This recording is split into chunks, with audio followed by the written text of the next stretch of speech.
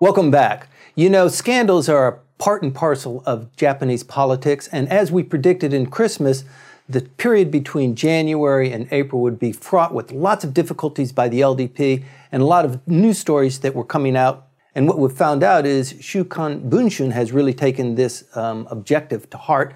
They've developed a lot of scandals. And what I'd like to do now is talk about the scandals that are on the table right now and those things that are really irritating the Prime Minister. Michael, what's your favorite scandal hot on the topic now?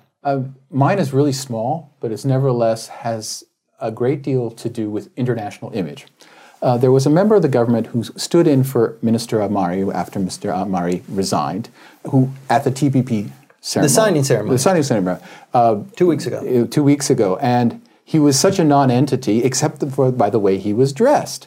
He was dressed in full formal kimono. Excellent. And he was basically the only person in native garb, unless you consider suits a native garb somewhere. And I suppose he wanted to show pride, national identity, whatever.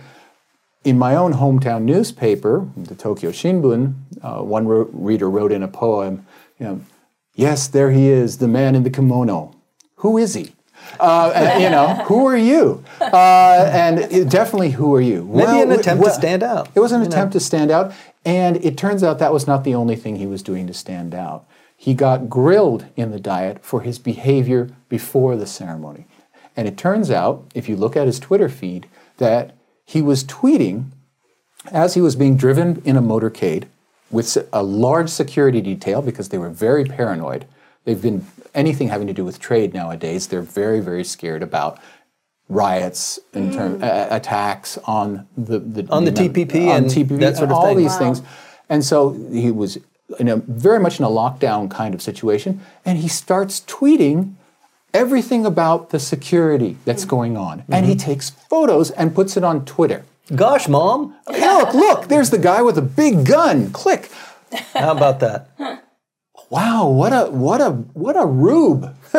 What an incredible, just an inconceivable level of, I guess, arrogance, or self-absorption. He deservedly got absolutely fried in Diet Committee for this kind of behavior. I loved that. Yes. Who is he, and is his Twitter account new? Because he clearly hasn't learned that you don't just, everything that pops in your head, you don't put on Twitter. Well, I mean, look at him. I mean, he's shoved in the limelight. I mean, his number one suddenly is gone, and there's nobody to fill in that gap. I mean, Mr. Ishihara is not quite ready for the role, and he had been in the negotiation, so I guess he thought he would put on a new suit and do what he normally does. Oh, so he's been active on Twitter before? I have no idea. I don't know.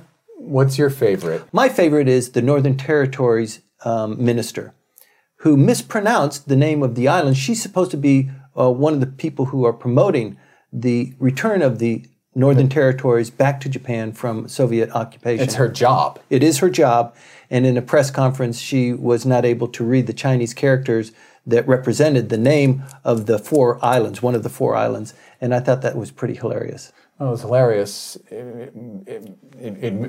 She was the butt of many jokes. Right. But the thing is, I actually believe that Shimogiri, who hails from Okinawa and who lost her seat in the debacle in Okinawa in 2014, but reemerged as a zombie, as we call them, because they come back from the dead in the proportional list. Right. She I think, is partly functionally illiterate. She did not go to high school here in Japan. She went to high school in the U.S., and I don't think she has much in the way of education. She's been in the entertainment field.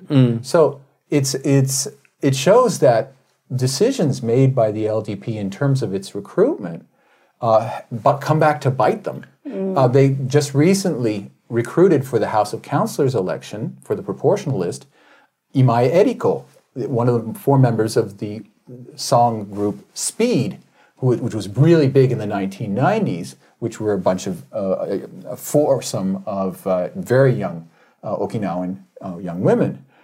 She's now 32, which is just above the age limit when you can be a member of the House of Councilors, and she's been recruited I suppose is a part of the idea of getting the young people to come out and vote. Right.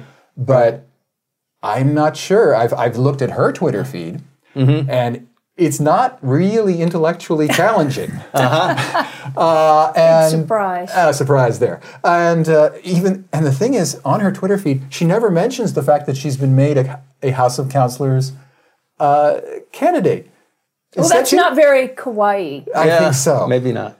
What caught your eye this week? Well, it would have to be the editorial in The Economist called Anchors Away, and it is about media freedom in Japan. We're really on the cusp of two new reports, Reporters Without Borders, and also this week Human Rights Watch added to the mix the criticism of the way that Japan's media is going here. We know Japan to have a very vibrant press, especially the newspapers. Historically, this is a high readership, highly literate population. Yes, it is. But when it comes to the broadcast media, there are examples, and this is from the February 20th edition of The Economist, looking at TV Asahi, not just NHK, because often it's the public broadcaster, but two private broadcasters where there's been turnover of some popular hosts on some programs, rare that they are, that have kind of more of the talk show style where you might have something similar to maybe a Meet the Press, but there really isn't a whole lot of anything like that. But they're aggressively questioning the current government. Well, and how do we define aggressive? Because here in Japan, it's a very different determination of aggressive. I think the hardball in Japan had to do with one of the moderators questioning Suga about the fact that the rollout of the security bills, that perhaps that it might embroil Japan in other countries' wars. Could it sort of ratchet up Japan's being pulled into some intervention, not just the U.S., but of course regionally. Which was not that's on really softball. Yeah, but it was not on the agenda, and it was not on the... That's right. That's the problem. Can you imagine that you have to vet these questions in advance? Sure. That's just, okay, can you just send the questions? I'll tell you which ones I'm going to answer. You might as well send Cat Fancy magazine to ask him what kind of cat he has or what he feeds his pet. Well, if you don't, I'm not going to play ball. I mean, the Foreign Correspondents Club ran into the same thing, didn't they? Well, yeah, the Foreign Correspondents Club lost any tie to the LDP. We don't even have this sort of going back and forth dialogue and debate. So as far as functionally... And you're considering this scandalous. Well, okay, the scandal, you brought up the woman from the group Speed, who's now going to be part of the House of Councilors. As a candidate, but maybe. Perhaps there's a functional illiteracy that's rampant, is what I'm suggesting. Yeah. It doesn't just end with her. And it has to do with these members, these politicians, not being on any hot seat whatsoever. They don't have to defend anything. So we have every day this sort of bad news that we read about in Japan's economy and in its negotiations with TPP. And we just don't have any sort of intellectual back and forth on this. The universities, by and large, aren't playing any role here either. I'm representing the universities, and as you are too, Michael, and I don't think there's enough of that debate going on in the classroom. But you have things like the SEALs and their work in terms of... And they had a huge rally over the weekend. I saw that. Yeah. Thousands of people. Yeah, tens of thousands of people it was huge. that gathered here in Tokyo that's over the wonderful. weekend. Okay. Yeah, but you're not going to see a lot about it. And with the firing of these major institutions, and you have to admit, these people have been in their jobs for a very, very long time. Huge personalities. And so there's this question... And it's not unfair to say, they've been doing this thing for so long, and ratings are down, and maybe it's time to try something else. And you've seen Japanese news television. It's caught in a time warp. Yes. It's- Right. I'm not sure what decade it is, but it's a classic oldie. It's classical. For sure. And maybe finally the media is catching up to the fact that it too is part of the 21st century and has to start behaving like it. But it looks on the surface as though the LDP and Mr. Abe and Mr. Suga are calling the shots. Right. Can we back up just a little bit and talk about, we've got 2-3 scandals now. You mentioned one, I mentioned one, Nancy's mentioned the one about the newscasters being just kind of, your contract is not being renewed. For the purpose of just wrapping up the discussion for our viewers, what other kind of scandals have just exploded just recently now that are really irritating the Prime Minister? In terms of the Prime Minister's irritation, well, he's irritated at a lot of things all the time. Yes, what he are is. you thinking of? Well, I'm thinking about the underpants. He's got a Minister of State that has been accused of, actually I think he was found guilty of. No, they found his fingerprints.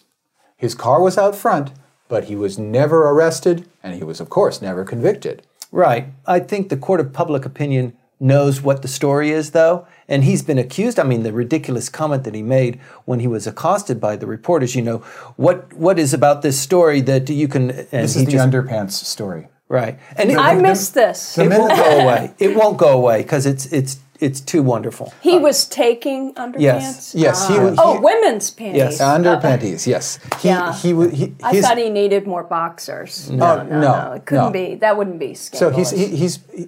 he was the mayor's son of a small town, and there was an incident involving someone breaking into a house, which was of a young woman, and taking away the underwear. Right. And his fingerprints were found at the scene, and his car was at the scene.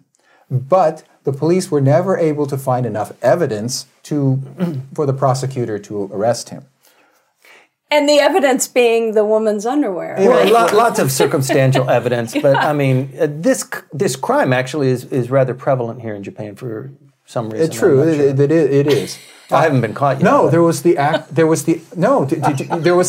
the other day who was captured inside a school, and they went to his apartment, and there were hundreds of schoolgirl uniforms. Oh gosh. In his apartment, and his explanation was, when I look at them, I have a highly stressful life, and when I look at them, I calm down. God bless you. God bless him. Yes. I think just one uniform could do that. No, he had hundreds that he had purloined over the years. And so, yes, you're right. There is a certain subculture, very sub, about this.